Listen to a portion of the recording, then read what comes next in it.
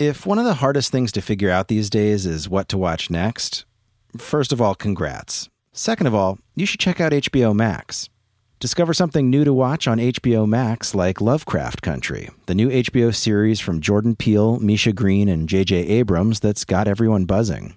Plus, HBO Max is the only place you'll find new binge-worthy Max originals like Selena Gomez's new cooking show. You heard that right. Selena Gomez is learning to cook, from some of the world's best chefs, no less. Find your next favorite all in one place on HBO Max. Start streaming today, download the app, or visit hbomax.com to start your free trial.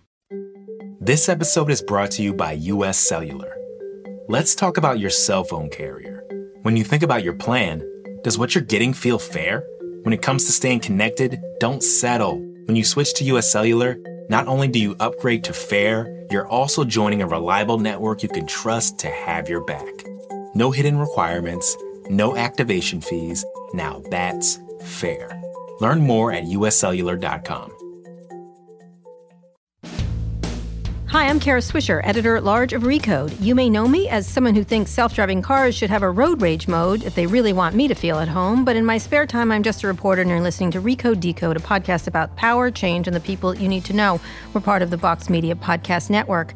Today, in the red chair, are Aicha Evans and Jesse Levinson, the CEO and CTO of the autonomous car company Zoox. We're recording this at Zoox's headquarters in Foster City, California, because I just got to ride in one of their test vehicles, the L3. We'll talk about what that was like and when consumers can have a chance to ride in their own Zoox car. Aicha and Jesse, welcome to Recode Decode. Thank you. Well, thank you for the ride. I just want to give people a sense. Today we were in San Francisco. Jesse and I rode around San Francisco in a regular car that was outfitted with sensors and the technology you're using at Zoox, which is, I've been in a lot of them. And not to say that a lot of people haven't. I've been in all of them pretty much. And we rode around some very difficult roads in San Francisco, including the world's most crooked street, I guess, Lombard, and rode down that. And it did a great job. There's a lot of, in the many years I've ridden in self-driving cars, there's been lots of changes, but they've gotten better and better, including sensors, AI, machine learning, everything else that's gone into cars. And then we came down here to see what is actually a ground-up car that they're making, not ground up into little pieces, but it's hopefully not. It's a car they're making from scratch, which will not have a steering wheel, not have pedals. They'll be vehicles. So I just rode in one. I was very impressed. As I was telling them, I was in the original Google clown car, which is what I used to call it, because it looked like a clown car, which was the first version of that. And now we're going to talk about where we are with autonomous cars and what's going on at Zoox, which is probably not as well known as some of the other efforts out there, but hopefully we will know about them soon. All right, Jesse, let's talk a little bit about why you decided to found Zoox. You were an autonomous expert, or you were working on this at Stanford? Well, I was certainly working on it at Stanford. I don't know if I'd say I was an expert, but I had spent many years working on the technology at Stanford. Why? When I looked at what artificial intelligence could do to help society in transformational ways, I thought that autonomous driving was really pretty close to the top of that list. Driving is such a huge part of our society, time-wise, economically, environmentally, and safety-wise. And autonomous technology showed the opportunity to really make significant progress in all of those different axes. And that was really compelling to me. And this was an area of specialty at Stanford. That's right. I did my PhD and a postdoc really focused on algorithms for autonomous driving. And where did you first got interested in it? What was the... When I was a kid, I played with computers a lot. My mom was a computer scientist, so she was teaching me how to program when I was 5 and 6 years old. And I was like, this is really cool. And I was kind of obsessed with getting computers to do things that people were good at that computers didn't know how to do. And, even as a kid, you're in cars all the time. And so ever since I was a kid, I was thinking, hey, why couldn't computers do this if people can do it? Right. And so this has been a booming area in California, especially in California, where there's companies all over the world working on it. But it started here with Google and some other companies, Elon Musk, obviously, and others working on autonomous vehicles, the idea of it. But it's a relatively new idea, the concept of it. Now, Aicha, you were not there. You were at Intel, right? Let's talk a little bit about your history. I was at Intel, having a great time, had a great career, enjoying myself. And you worked on strategy? I worked on wireless, on corporate strategy, and Intel touches many different aspects of compute.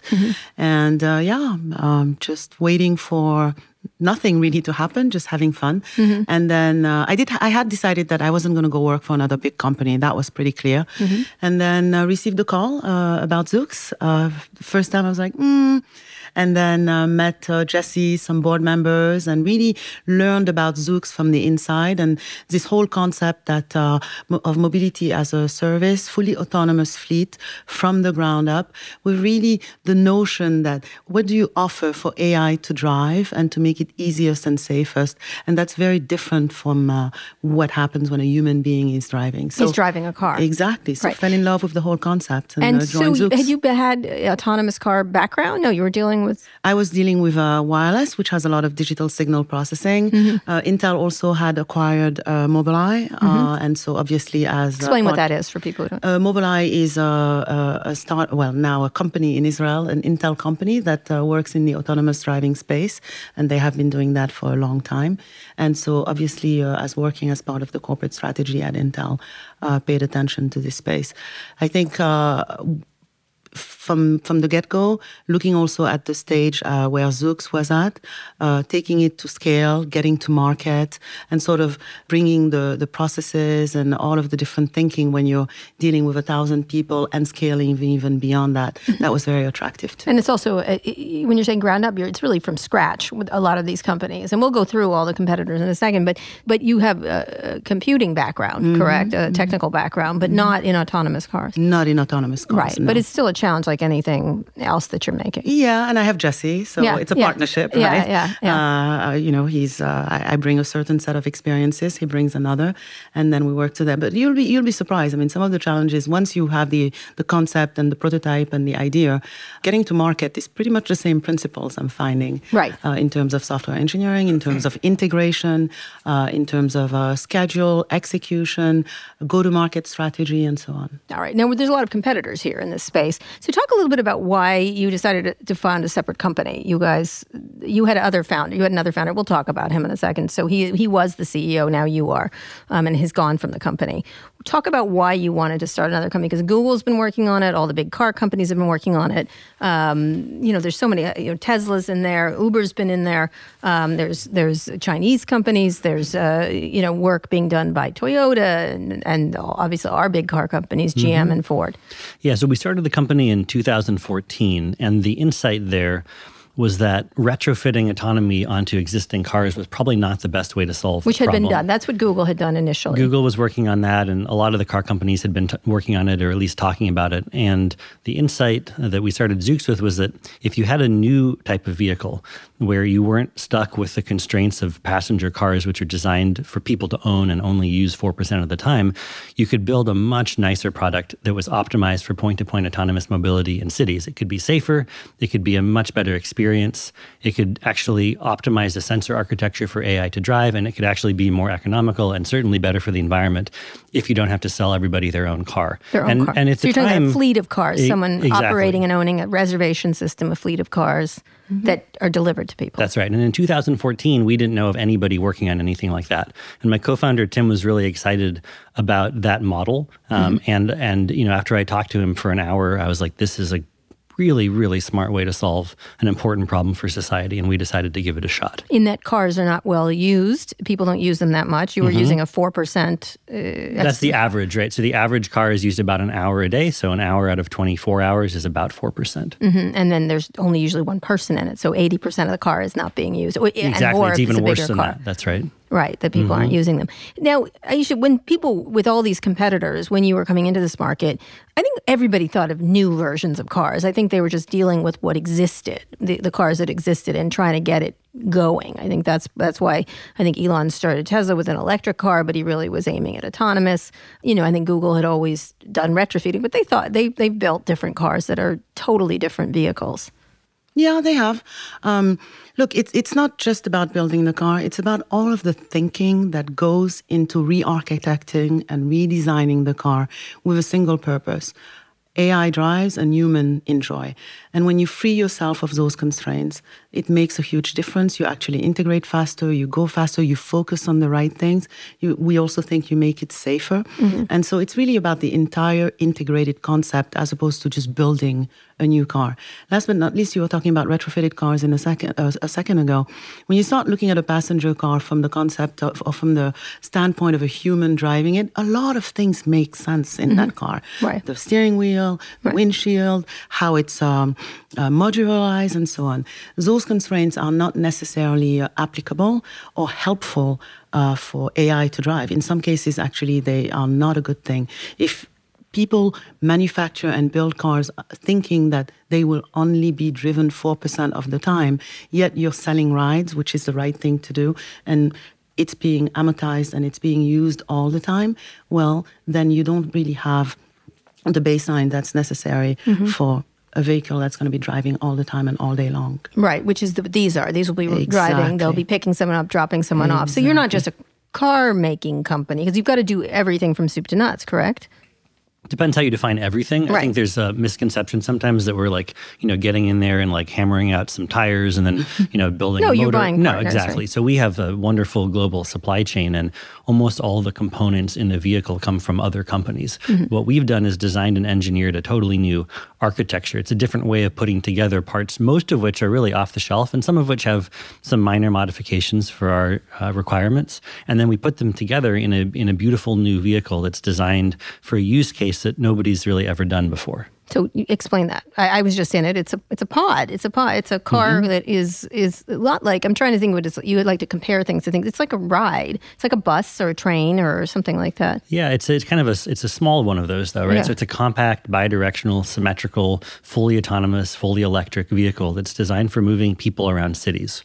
There's 2 seats facing 2 seats. It's really comfortable. It's really nice. It's a fairly high-end experience.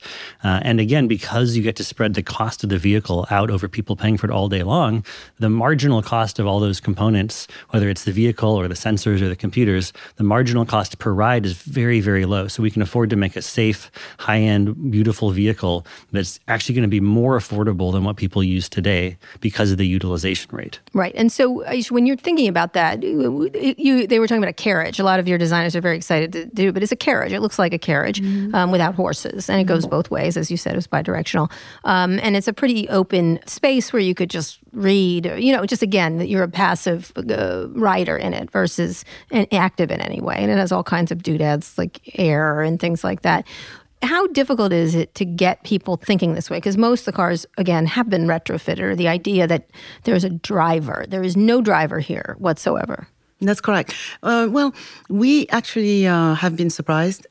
Just about everybody who stepped into that vehicle got used to the concept within a couple of seconds, because we're transporting you. This is very important. We are not building autonomous driving.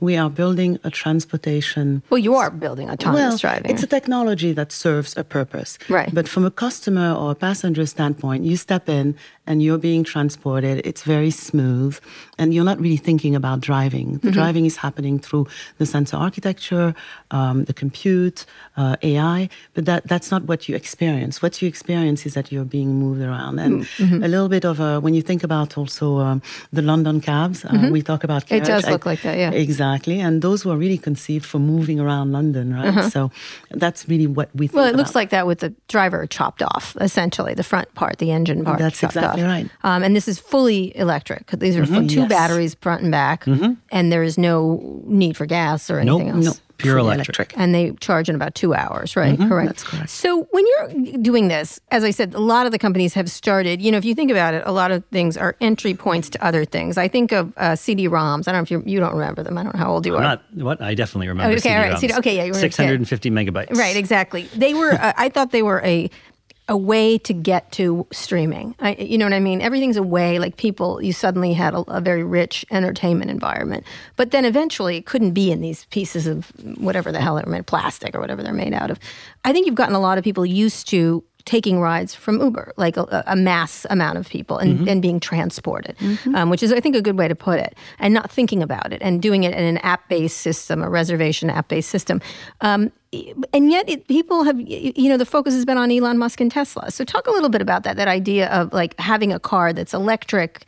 He's calling it autonomous. It's not that yet, but it certainly is autopilot. It has a very robust autopilot.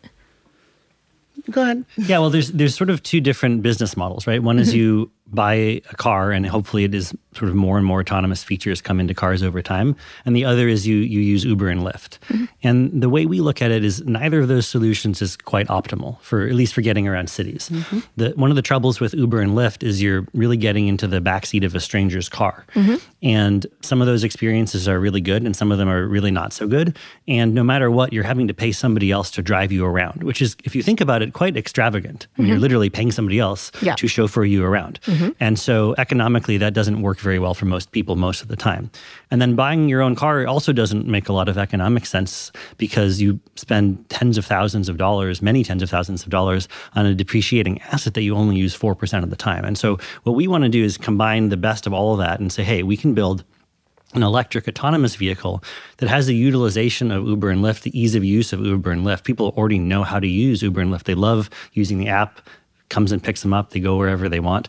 But we can get out, you don't pay. But we can increase the quality of the service, increase the safety, and we can lower the cost because we remove 80% or so of the fare, which is going to the driver. Mm-hmm. And then we replace it with a robo-taxi. So we have some expenses too, but it's much, much less than paying an entire person all the time. Mm-hmm. When you're thinking about this, Aicha, getting people to use them, I think you're right. When you get in, you feel very comfortable initially. Talk a little bit about the challenges of getting these out. You know, you built a beautiful car, it's clear. The challenges of getting them out in the wild and it being used. You know, this you were talking about, this is just like an execution problem like anything else, but it's a much more quantumly difficult thing to do. Yes. And you have competitors that are insanely backed. You know, you have Google, if you're competing against Google or GM or Ford or things like that. Mm-hmm. Okay, so in terms of getting to market, it's about sort of completing that step of fully removing the driver and then getting onto public roads.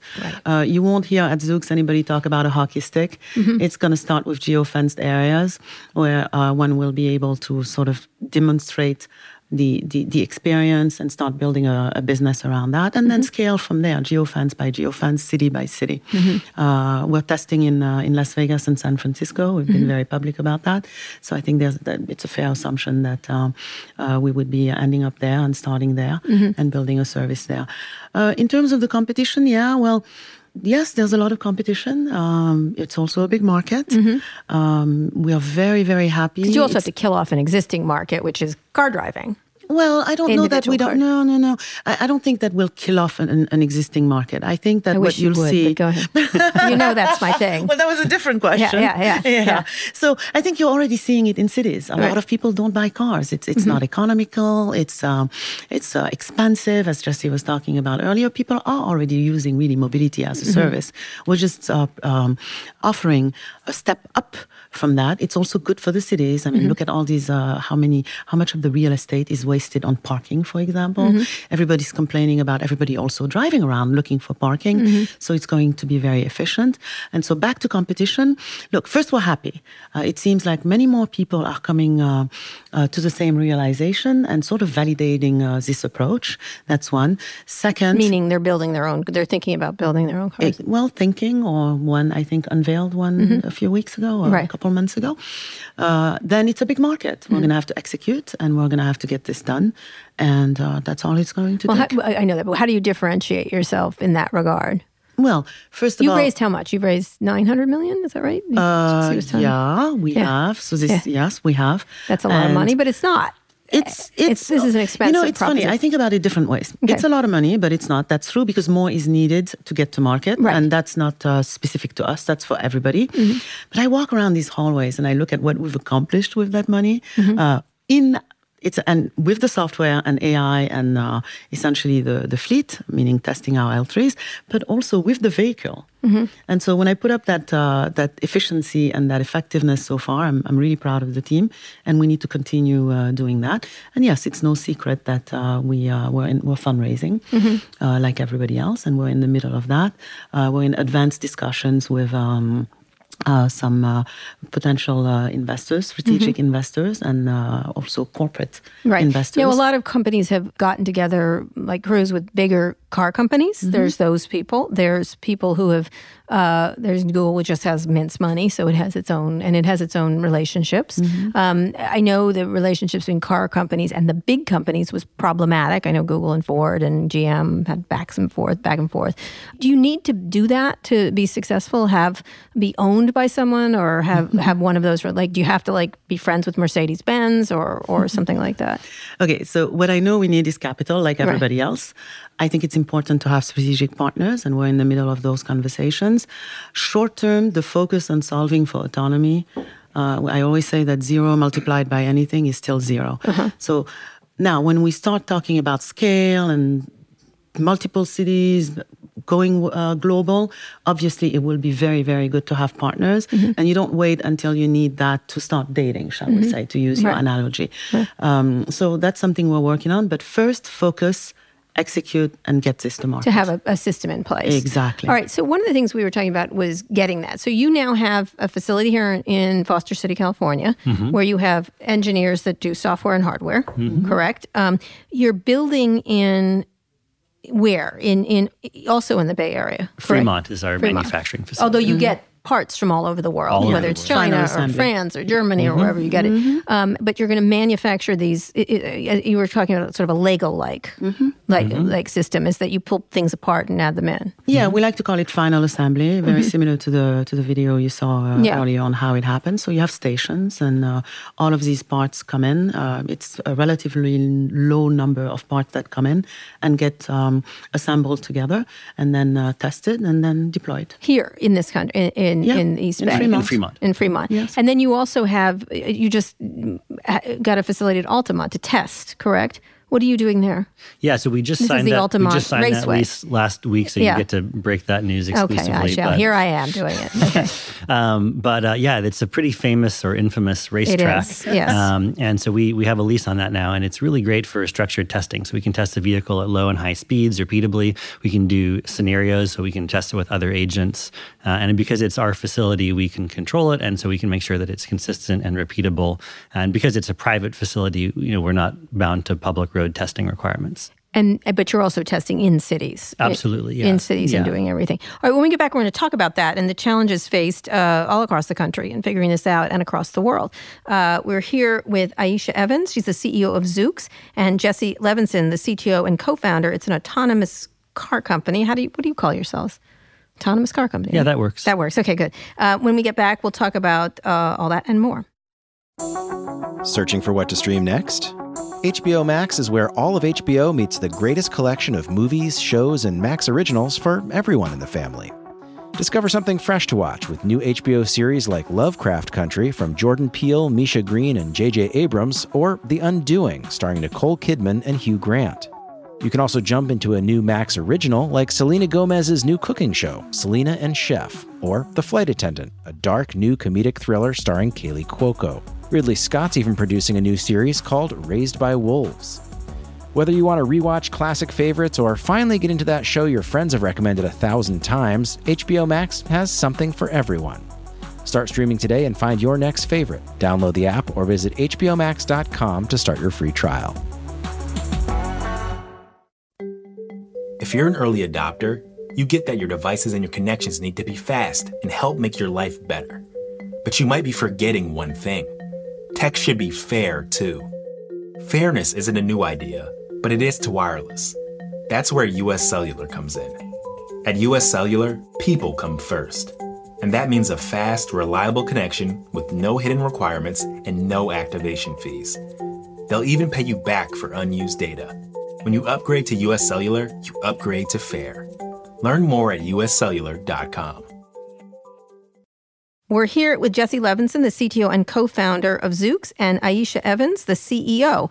Talk about the idea of deployment in cities. Not deployment, being able to test them out. How difficult, Aicha, is it to get cities to do this? A lot of people complain that the U.S. has been slow in terms of regulatory framework or anything else. And Jesse was telling me when we were driving around that you can deploy a lot of stuff right now under current laws. Yeah. But talk about the challenges you face from municipalities and the government and everything else. We actually have found them to be very cooperative. They are all very interested in the technology. We often host folks from at the federal, municipal, as well as at the state level. Several states have essentially you can get a driverless permit, right? So that's and more states are coming online. Those are now. You have them where? You have them. Washington, Nevada. There are about 8 of them. Do you know them all? No, but you have them right now. In a couple we have ours already for a couple of states, and in California we're working on securing that as we speak. So that's already available. And that allows you to deploy driverless cars in testing. No, in deployment. In deployment, not in testing, in deployment. Yeah. So that's actually already available. So again, it's a matter of executing and really achieving safety targets, feeling comfortable around that. Because once you deploy, you have to make sure that you're safe, and that really depends upon us. So I know there's a lot of discussion in talking about the regulatory frameworks, but we feel that actually one can deploy today if one has the technology and one considers it ready and safe. Obviously, you have also an operational infrastructure to put in place. To create it. Now, talk about safety. We talked about that on the car drive down as we were being Ubered down or lifted down. Talk about the safety issue, because one of the things is, there's constant, and I know Elon's complained to many people, including me, about stories the press does about one crash when there's, so many deaths by human error across the driving landscape. I think he's right about that in a lot of ways, and yet these cars have to work better than people. For sure. Yeah. Yeah, so almost 40,000 Americans get killed in car crashes every year. It's about 1.3 million people globally, which is a staggering number. I mean, just to put that in perspective, the whole world has been freaking out about coronavirus for a couple months, and understandably so. And this is we're at high freak out today. Yeah, and it's late February now. The total number of deaths from coronavirus is still less than the number of people who die literally every single day in car crashes. So that's kind of a staggering way to think about it. People do that. It's like people are worried about airplane crashes when you're probably not going to die. Right. In an airplane crash, and so it terrifies you. So the status quo is pretty terrible when it comes to the safety of automobiles. And so the way we look at it is we have an opportunity to really improve on that, but we also have a responsibility to improve on that. If we can't quantitatively demonstrate that our technology is significantly safer than human drivers, then we shouldn't have our vehicles on the road. So we have pretty stringent internal safety targets on how safe the system needs to work.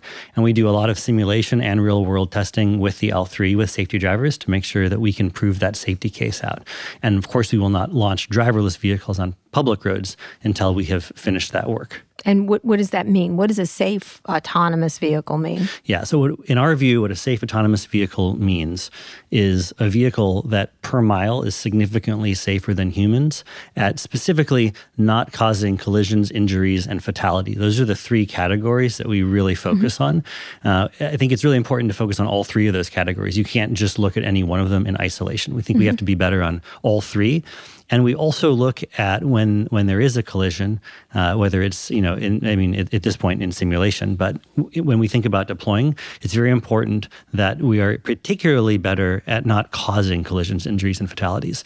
There's always going to be some amount of other road users doing reckless things, and you can't human beings driving around and your so cars. you can't say the system has to truly never get into a crash. For example, you could be stopped at a red light and somebody could just come and hit you from the side. It's literally physically nothing you can do about that. So it's not that we're going to say, hey, there's never going to be a collision, but we're going to say we have to be much better than humans, and we're going to be especially strict at crashes that would have been our fault.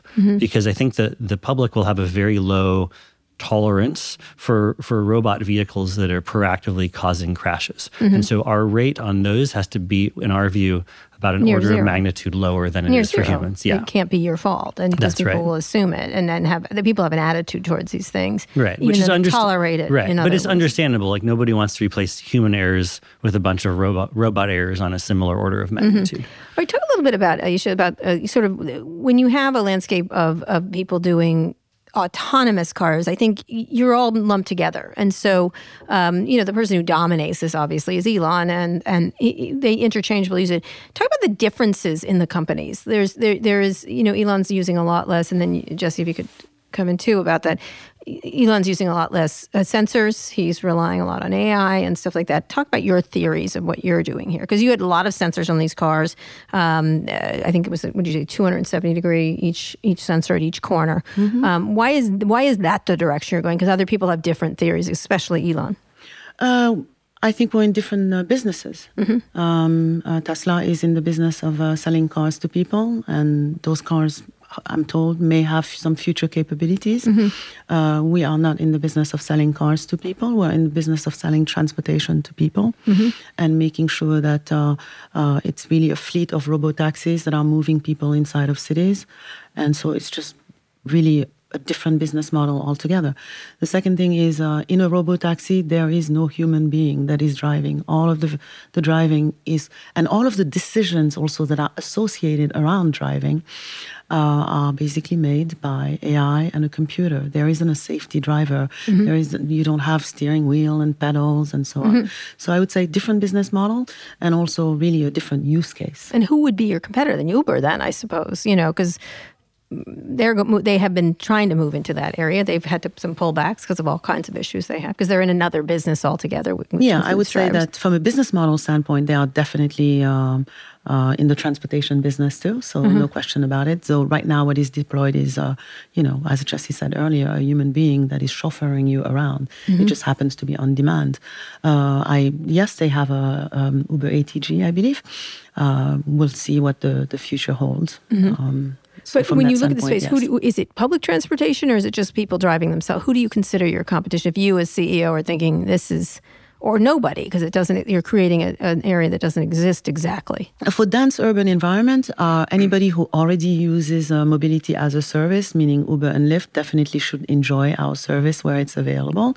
That's one. And then eventually the TAM expands, because I can tell you that every time I'm going to San Francisco, there's a one-on-one with myself for a couple of minutes. Am I going to drive? Am I going to use mobility as a service? So I could see how with the experience, with the economic model around it, that more people will actually choose when they are in cities to use transportation as a service. If you look at Uber and Lyft, they didn't replace taxis. They sort of replaced. I mean, there was a replacement effect, but there was also an expansion effect. And we think that the same thing will happen. More people who weren't using taxis, who had other ways of going, their own cars. It was really your own cars, essentially. So that's how we look at it. It certainly makes it easier not to have a car, to have those services available. Yes. Even though the prices are going up a lot.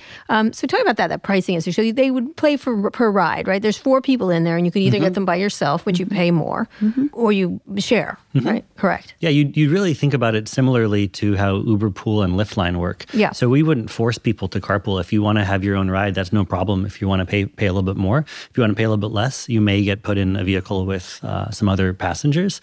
And we really think pooling is a triple win, because if you can get people to carpool, the individual passengers are paying less. As a company, if we can put several people in a vehicle, we can make more revenue, even if the individuals are paying less. And then for the city, it's a major win because you have less congestion. One of the worst things about driving is you have so many cars with only one person in them, right? And if you can get 2 or 3 or 4 people in a vehicle, you can really reduce the number of vehicles on the road at the same time, which is a really good thing for cities and for the environment and for people's time. And also, there are issues, though, of safety, because now there's a lot of rumors that Uber and Lyft are going to stop doing pool because it's not as efficient for them. But you feel this is the way to go with these cars? Well, we've actually gone out of our way to design our vehicle with pooling in mind. And I think that's, again, one of the things, cars were not designed for Uber to have 3 passengers or 4 passengers, and that's not what cars were designed for originally. So if you imagine trying to put 3 people in the backseat of an Uber, it's just, it's a hack, right? It's like, well, there are technically 3 seats, but you're getting in and out and climbing on top of each other, and you're touching people, and it's really just cramped and not very pleasant. So we've designed a vehicle that can fit 4 passengers very comfortably, and it's much, much less feeling like, oh my God, somebody's right next to me. There's also a camera recording everything to make sure that everything's safe. There's an emergency stop button on both sides of the vehicle. So we've really thought deeply about the product experience, and we've really tried to make sure that it's as safe as possible for people who want to use that option. And back to, again, architecting and designing with that concept in mind, right? So not only do you have the individual space for each and control for each of the 4 passengers, but so even the sliding doors and stepping in and sitting down without really disturbing the other occupants. And so if you want to be communal, that's available. But if you want to just be in your own space, we feel that we've architected and designed for that. You don't want to put like screens between the seats. You aren't doing that right now. No. But you could, and they're also designed largely for an urban environment. That's exactly right. For an urban. Talk a little bit about moving beyond the urban environment. As you know, I write about this a lot, and the reaction I get when I say I'm not going to own a car is every single person from the Midwest discusses their truck with me, which I'm great. I'm glad they have them. But do you see this as something else, or is this an urban mobility solution? To start, it's an urban mobility solution. And by the way, it makes business sense because the demand exists today, so you can essentially enjoy that. But frankly, this vehicle is designed to drive everywhere. What does it go to? You're telling me. I couldn't believe it. 75 miles an hour. Wow. Yes. And so I'm not sure I would get in it at 75 without a steering wheel. Well, you get, in stages, right? Okay. You talk about the future of this vehicle. Right. So you start with, human beings are very good when there's disruption and innovation. They get used to things. And then, 20, 30 years ago, if you had told me about the concept of an app, I don't know that I would have even understood what you meant. Right. And so eventually we can essentially drive highways, we can go to the suburbs, you can go to airports, you can do many different things, that's one, and link areas together. And then obviously if you can move people, you can also move other things. Right, you can move like whatever you want to move. Fundamentally, this company really is using robotics, is using artificial intelligence, and the integration of all of those different disciplines to transport people and things. Right. So talk a little bit about the challenges from a technical point of view. What has been the biggest problem with this? I do think people will get used to these things. I do. I agree with you, Aicha, that people they'll be so comfortable in them they won't even think about it. I think about my mom using an iPhone or getting in an Uber. Initially, it was like, what? And then it was very easy to use. Talk about the actual tech. What are the big problems now that each of the car companies the transportation or car companies are facing? Yeah, fundamentally, the hardest thing to do is to build an artificial intelligence system that's safer at driving than humans. And it's not just doing that on a racetrack. It's doing that in the wild with all kinds of unpredictable things happening all the time. Even on our drive this afternoon, we saw all kinds of interesting and difficult scenarios. Yeah, a biker that got in the way a little bit. Yeah, we had a biker going the wrong way down our side. And someone jumping out to take a picture. Yeah, there was a couple of doubly parked vehicles.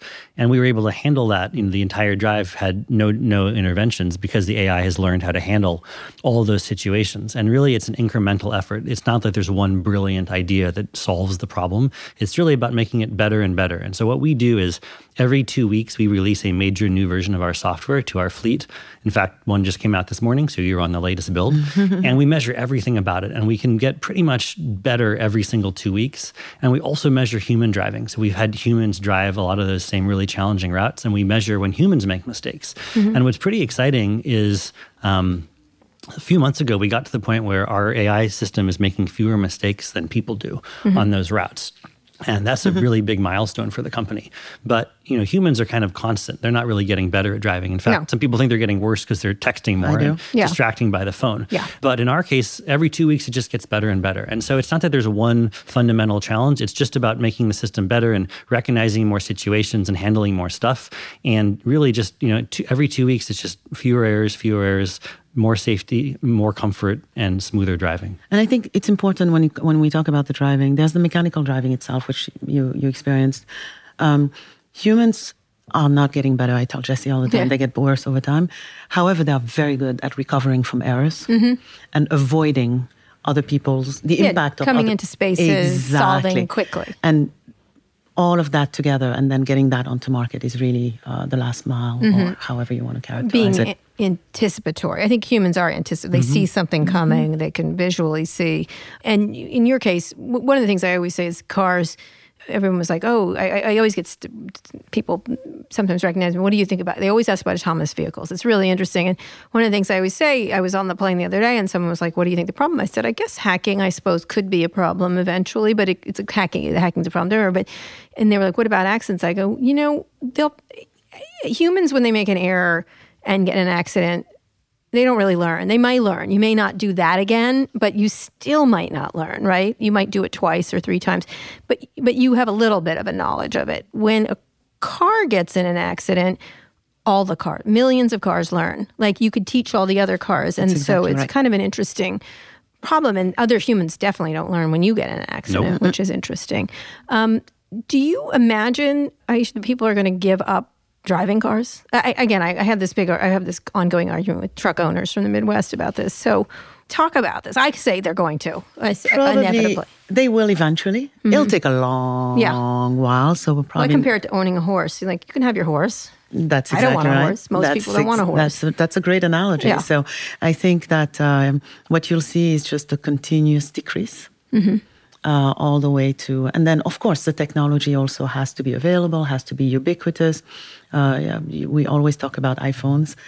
There was the beginning when there were a few only on the AT&T network, and now it's a global phenomenon. So we'll see the same type of ramp.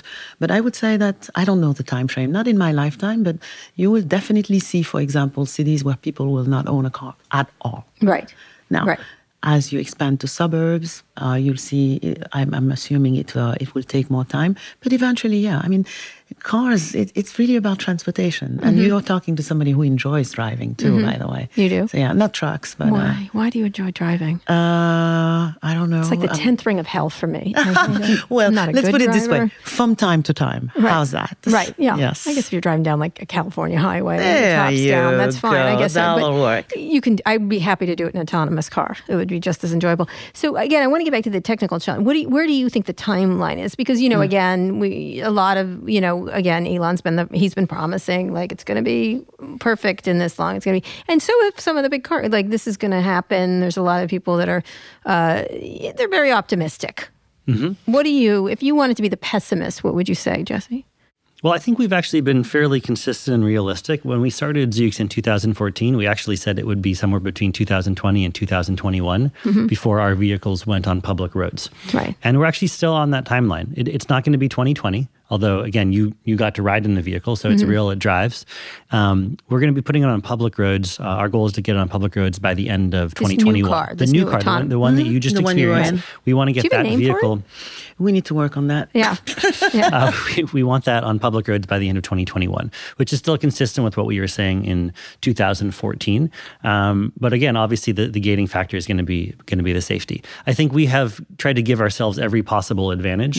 And you asked, how do we compare to some of our competitors? I think the biggest difference is that since 2014, every single day we've come to work with the same approach in mind, the ground up approach. And because we've had almost 6 years now to work on that and not been distracted by any other ideas, we think we've been able to make more progress than other companies who have tried 2 or 3 or 4 different ideas along the way. They did, and then they changed to something. I don't even know what they're doing now. Like they change it all the time.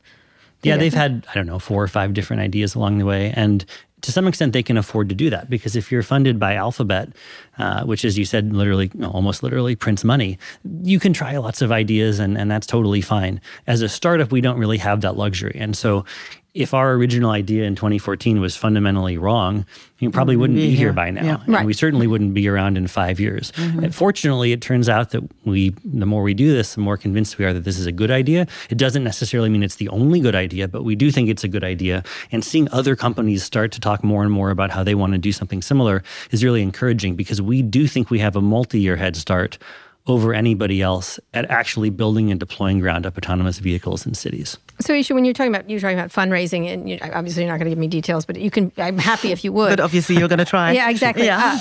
You need a big strategic investor. I can guess who you should talk to. I'm trying to think of a company that has fleets of vehicles, is really good on delivery, is really good on thing. I'm thinking of Amazon has not entered this picture. They haven't? Okay. No, they haven't. Apple has sort of, and then came out and didn't. It should, and has more money, than God. They have a lot of cash. Does it have to? And then there's the car companies. Mercedes has sort of dipped in, and they haven't dipped in. I don't think I would affiliate with a car company because then they tell you how to design everything. That would be my problem with them, right? It's sort of that would be my problem with them. I don't know if you would have the same problem. So, what are you thinking about when you think about partnerships? We think about the long term. We Right. do not want to be in these partnerships that get formed and dissolved every 6 months or every year. Because, again, consistency is really key. Right. I remember, but you have to be with a car company. I'm curious. Eventually. Because they make them. That could be helpful. Because they're good at making cars. Exactly. But the more important thing is we have to be aligned philosophically, like the ground-up approach. the robotaxi market, dense urban environment, focus, because it's easy to start with that and already say, oh, I'm going to move food, I'm going to move people, I'm going to move packages, I'm going to move a bunch of things. So focus and then a measured go-to-market approach. So that's really what we look at. Long-term partners, patience, and being able to really be aligned and move along the way. Okay. We're here with Aicha Evans, the CEO of Zoox, and Jesse Levinson, the CTO and co-founder. We're going to take a quick break now. We'll be back after this. Support for this podcast comes from State Farm. With surprisingly great rates, State Farm is the real deal when it comes to home and car insurance. State Farm agents are always ready to help you personalize your insurance plan so you can create a policy that fits your needs. You can manage your coverage, pay your bill, or even file a claim right from your phone with the State Farm mobile app. And you can always call one of the State Farm agents in neighborhoods across the country. Get a great rate without sacrificing great service. When you want the real deal, like a good neighbor, State Farm is there. We're here at Zoox headquarters in Foster City, California, where I just saw their prototype vehicle, which has no name. It's adorable. And I rode in it for a very short time in their parking lot. It's pretty cool. And we're talking with Aicha Evans, the CEO of Zoox, and Jesse Levinson, the CTO and co-founder. I want to finish up talking about how hard it is to be a startup. Like when you're in this space, this is a space of big, the car companies did start off small, obviously, and there were thousands of them. And then there were 3. Talk a little bit about that challenge. And obviously you started your company. I have to ask a question with another co-founder. He's gone. Startups are very difficult. I know you don't want to talk about what happened. You can if you like. I'd love to hear what happened. But talk about the difficulties of doing startups. Yeah, I think startups are hard in general. I mean, you start with literally nothing, and then you have to build something. And I think Zoox in particular is challenging because we set out in 2014 to build a new type of transportation. And when you start a company that isn't going to have a product for 6 or 7 years, and it's going to require north of 1,000 people and probably north of $1 billion before it has a product deployed in the market, that's just not done very often. It's an unusual thing to do. And so you take all the challenges that startups normally have, and then you can sort of multiply them by all those extra difficulties, but also opportunities. And we've been really fortunate because we've had a clear and consistent vision that really resonates with people. And so as we've been growing the company, we're over 1,000 people now. We've been able to attract people who are just so excited by the opportunity to do something important for the world.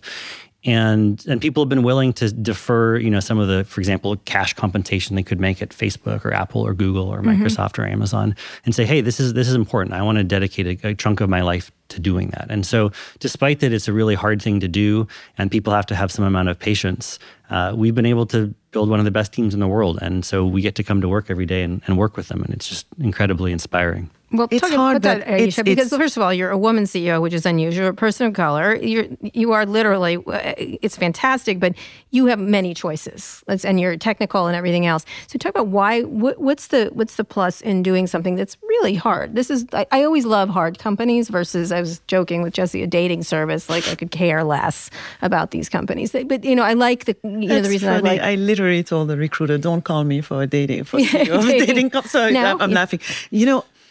It's important while we're on this earth to do impactful things. Mm-hmm. This is a worthy thing to go after, not to get too mushy. I mean, it's going to transform how we live life, economies, access, and so on. So, look, this place is mission driven. Mm-hmm.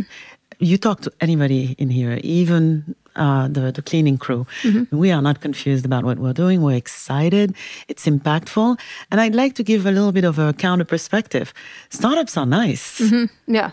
There's clarity. Mm-hmm. You have to fight every day. You have to execute. There aren't a lot of discussions and meetings and different. I mean, we have one product at Zoox. Everybody works on that one product. Mm-hmm. So I think there's an element of that. But then when you add the ground up approach, where really we can, from an architectural and design standpoint, we can make decisions very quickly. Mm-hmm. We get people in a room, and yes, sometimes it has to be 30 or 40 people in a room. Mm-hmm. We discuss, we draw on the board, and off we go. Mm-hmm. We don't have to negotiate. We don't have to have discussions. This expert said this, that expert said that, this company wants this, that. You just move. So frankly, it's been invigorating. We meet new employees every Monday at 11:30. And yesterday or today, I can't remember, is my first year anniversary. Wow. And I tell him that I wake up every morning in a hurry to get here. And I haven't had a moment of regret. Right. Now, and it is a choice to be here. You are an unusual woman CEO of a company. Are there any in Silicon Valley now? Let me think. I don't know. There aren't. There is... Lisa Su. Yes, AMD, and she's awesome. Yeah. There aren't many. But, it's weird. I mean, I wake up in the morning and I don't think I'm a woman or I'm of color or I'm Aicha Evans. I got to hug the kids, say bye to hubby and get in the car and get to work. And so you don't feel any extra pressure? No. Well, I feel pressure even if I was a man, of course, failure and not succeeding. They feel less pressure. They do? They really? do, yeah. Okay, so I'll take that. Oh, yeah. I'll think take everything that. they do is great, but go ahead. Of course, I want to succeed. And when I fail, I want to learn along the way. I feel the responsibility of making this happen, no question about it. But I don't really think about it in terms of, I'm a woman. Plenty of people remind me, though. Yes, I know, but it's, but you on a have continuous to think about basis. It. Yeah, but it's interesting because there is, the fact that I still am trying to figure out why, beyond pipeline, beyond everything, and why it persists. Why you do need to see more people, and you wonder why the lack of diversity. I'm not just talking about color or gender. It's all kinds of diversity, and so really, it seems like strength happens that way. I think inclusion, camaraderie, perseverance. There were many people along the way from birth to now, who encouraged me, who are sponsors, who are mentors. By the way, who also sat me down and said, let's talk. There's an issue here. And surrounding yourself with the right people, too, and being in the right environment. Right. I mean, in making a decision to join a startup, that was important to me. Right. I mean, the type of founder, the type of person, the type of value system. But to me, inclusion is key. Because once people see success, we will have more and more and more people come through. That's why it's pretty important. I suspect your mother, being a computer scientist, had a much bigger effect on you. Oh, it was amazing. I mean, and I never, I think because when I was a kid and she was the computer scientist in the family, so to me, of course, it wasn't unusual. She was my mom, and she would teach me how to use computers and play with them. And she actually taught computer classes. This was in the late 80s, so most people didn't have a computer at home. And she started teaching computer classes to local families, and they'd take a parent and a kid, and they'd come in, and she would teach them how to use computers, how to play computer games. And I would always want to go with her and help her. And she's like, well, you can come with me, but you have to help me teach. And I was like 6 years old. And I was good at using computers because she would teach me every day. And so I'd go in with her. And at first I would sort of show off. I'd be like, oh, I know how to do this. And I would literally take the keyboard and the mouse from somebody and do it myself. And she's like, no, Jesse, like that's not how you teach people things. You actually have to explain it to them and let them do it themselves. And I was like, okay.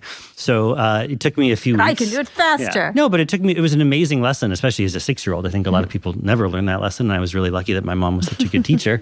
And I got used to the concept of actually explaining things to people and understanding the difference between being able to do something myself and helping other people do that thing. And so I was really lucky to have her as a mentor and as a mom. And I should probably add, because parents are important, my dad is a telecommunication engineer. Oh, wow. Okay. So it was normal to have a telecommunication engineer as a dad. So it wasn't like some huge barrier, and I wasn't really given options.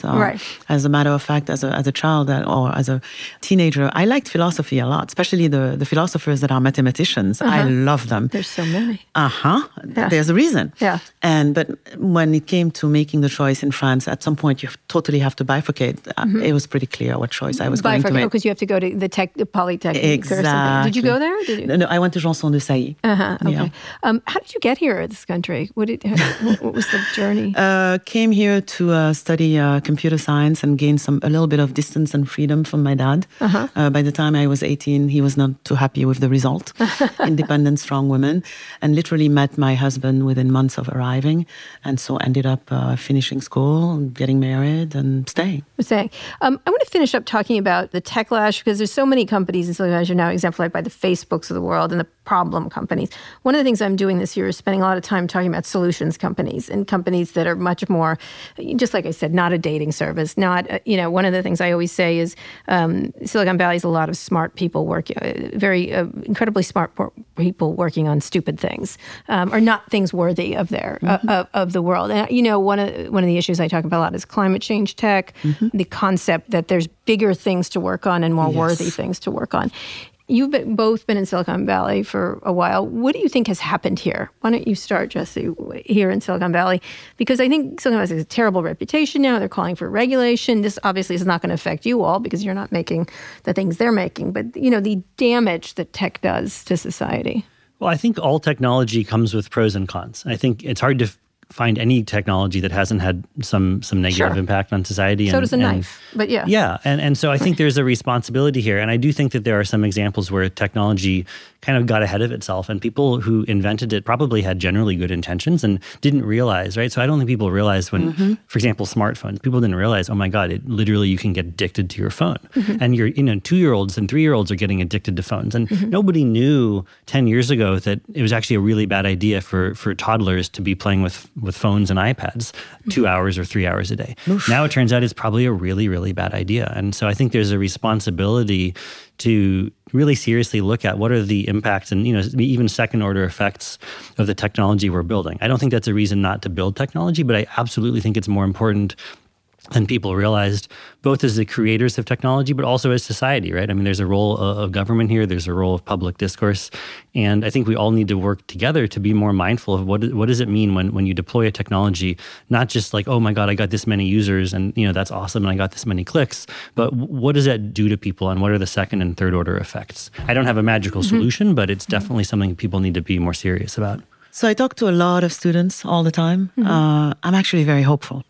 With AI and robotics, I think we may be entering a really nice phase again because those technologies are really going to affect all industries and really all phases of life. And you start with climate change and some of the things that we're looking at. I think people are starting to pause and say, what's really important, what's worthy? And given that those two tools give an opportunity to also bring new solutions, I'm hoping that we may have a nice wave again. Why? In what way? That people are more thoughtful about the things they create? Yeah, and you talk to students and they talk about health, and they talk about medicine, and they talk about climate change, and they talk about cities and housing problems and traffic problems. You hear them really talk about big problems and being hopeful about them because AI and robotics can help. One of the things I've noticed a lot more of, and I'm encouraged by this, is we interview a lot of people because we've hired over 1,000, and I like to ask people like, why are you excited about Zoox? And it's really encouraging because almost nobody is here because they want to get rich. That's not the motivating factor for people. It's some people it's the environment, some people it's the product experience, some people it's safety, some people just love the technology, and many people love multiple things. And it's so rare now that I find somebody who just seems motivated by making money. I had one person actually, I interviewed somebody a year ago and I was like, hey, what makes you excited about Zoox? He's like, well, he said a couple things. He's like, but to be honest, I just feel like your valuation's going up and I'd be stupid not to get on that rocket. And I was like, well, that's not going to happen. Right. That is not why we're hiring people. And it's not that there's anything wrong with making money. Did you hire that person? No, we did not. And he was, nothing wrong with him. What if he was a high performer? Still though, no, but seriously, like, no. Look, it's not that there's anything wrong with making money, but what we're doing is hard and important, and we want people who are excited by that. And we're not the only company doing hard and important things. And it's, as I said, I've been really encouraged by how many people now, when they go through school and think about what they want to do with their career, are realizing that yes, you have to support yourself and your family, but we're fortunate now in our society to have so many ways to do that. And I think people are starting to gravitate more towards ways that are impactful and positive. And, we're not all the way there yet, but I think there's a really encouraging trend. And we have to teach people money is not a goal. Money is an outcome. Right. And by the way, you do the right things, by and large, especially if you're interviewing at Zoox on something that's pretty much advanced technology. All right, last question. I'd be remiss if I didn't talk about coronavirus because we're here right in the middle. There's all kinds of people are freaking out. The stock market's going crazy. You have a global company, and all the companies that are coming forward now have, Facebook has issues because people can gather for events, but certainly everything's in the cloud, essentially, a lot of companies. But companies like yours, like Apple, like others, have analog and digital interactions. And obviously, analog is critically important to your business because you're making a thing that drives on a road that's real. How do you think about that as a manager? What when you have something like a coronavirus crisis, which will pass as these things tend to do, but... So, first of all, there's just the policy type stuff, making sure that we looked at travel and so on and so forth. The second element is around the supply chain. And so far, we've been able to find mitigation and different types of solutions. Teams have been very creative. And it's been something that we're monitoring and managing, but it hasn't been a showstopper at all. Not yet. Are you worried about that? I certainly watch the news and make sure, but to be fair, and I hope it doesn't come off wrongly, because in terms of human beings and the health of people, yes, I worry about it. But in terms of the supply chain and what we're having to do right now, it's not even on my top 10. Do you think Silicon Valley needs to worry about that? Because there's a lot of hardware made here. Yeah, I think that every company that is using a global supply chain has to look at that and have mitigation and replacement and so on. That's just good governance. Okay. We did have a couple parts that were 1 or 2 weeks delayed, and we worked around that. So hopefully things get contained and it passes. But obviously it's all contained, according to the Trump administration, to say. Larry Kudlow. We'll see. Oh my God, Dr. Larry Kudlow. I'm sorry, I'm not going to go on about it. Focus, Kara. Focus. I'll try to focus. I just get so angry when they say stupid things. Last question. When are these things going to be deployed? When are you going to show off this vehicle that I was in today? Can you say? We will definitely show it off this year. This year, okay. Yeah, so we're quite excited about that. On the roads? On private road. On private roads? Yes. Like a university or? You'll have to see. You'll have to see, yes. Okay. Campuses, I could see it all kinds of places. You'll have to see. So, and then Jesse mentioned earlier, we've always said that end of 2021 is when we hope to start having it on public roads. Public roads. Transporting passengers. And would you like to tell me how much money you're raising? $20 billion? I think, no, 20. The answer is no to that. Not to billion? And the answer is no, I don't want to really tell you how much Okay, all right, raising, okay, good. But it's definitely not the number But you the said. capital markets are pretty good right now. Maybe not this week, but in general. It's going well. Good. All right. Well, thank you so much. I really appreciate it. This has been a delight, I have to say. I don't usually have a delight. I'm usually yelling at people. And it's nice to see things that are inventive and world-changing. I do think transportation of all the many things, there's so many areas to make better, but transportation, I think, will go a long way towards it. Food and transportation and things like that are critically important. We bring our best minds to bear on these things. Anyway, thank you so much, Aicha and Jesse, for coming on the show. You can follow me on Twitter at Kara Swisher. My executive producer, Erica Anderson, is at Erica America. My producer, Eric Johnson, is at Hey ESJ. Aicha, where can people find you online, and Jesse? Jesse's going to have to answer for himself. Aicha2 Evans is my Twitter handle. Okay, and for Zooks, it's at Zooks? Zooks. Okay. Yes. And I'm weird and I don't have Twitter or LinkedIn. That's fine. So I basically don't exist. Okay, good. Good to know. Yeah. How did you name it Zooks? My co-founder named it Zooks, actually. Yeah. It's kind of an interesting story. So there's a marine organism called Zooxanthella, which marine biologists tend to abbreviate as Zooks. Yeah. And it's really cool. It's a single-celled organism. It's a phytoplankton.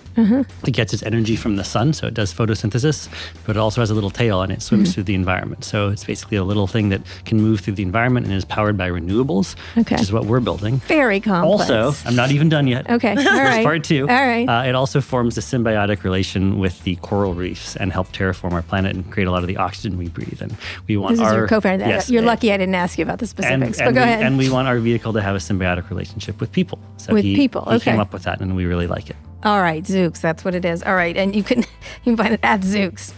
Anyway, make sure you check out our other podcasts, Pivot, Reset, Recode Media, and Land of the Giants. Just search them in your podcasting app of choice or tap on the link in the show notes. Thanks also to our editor, Joel Robbie. Special thanks to the whole team at Zooks for hosting us today. They've been really terrific. Thank you for listening to this episode of Recode Decode. I'll be back here on Monday. Tune in then.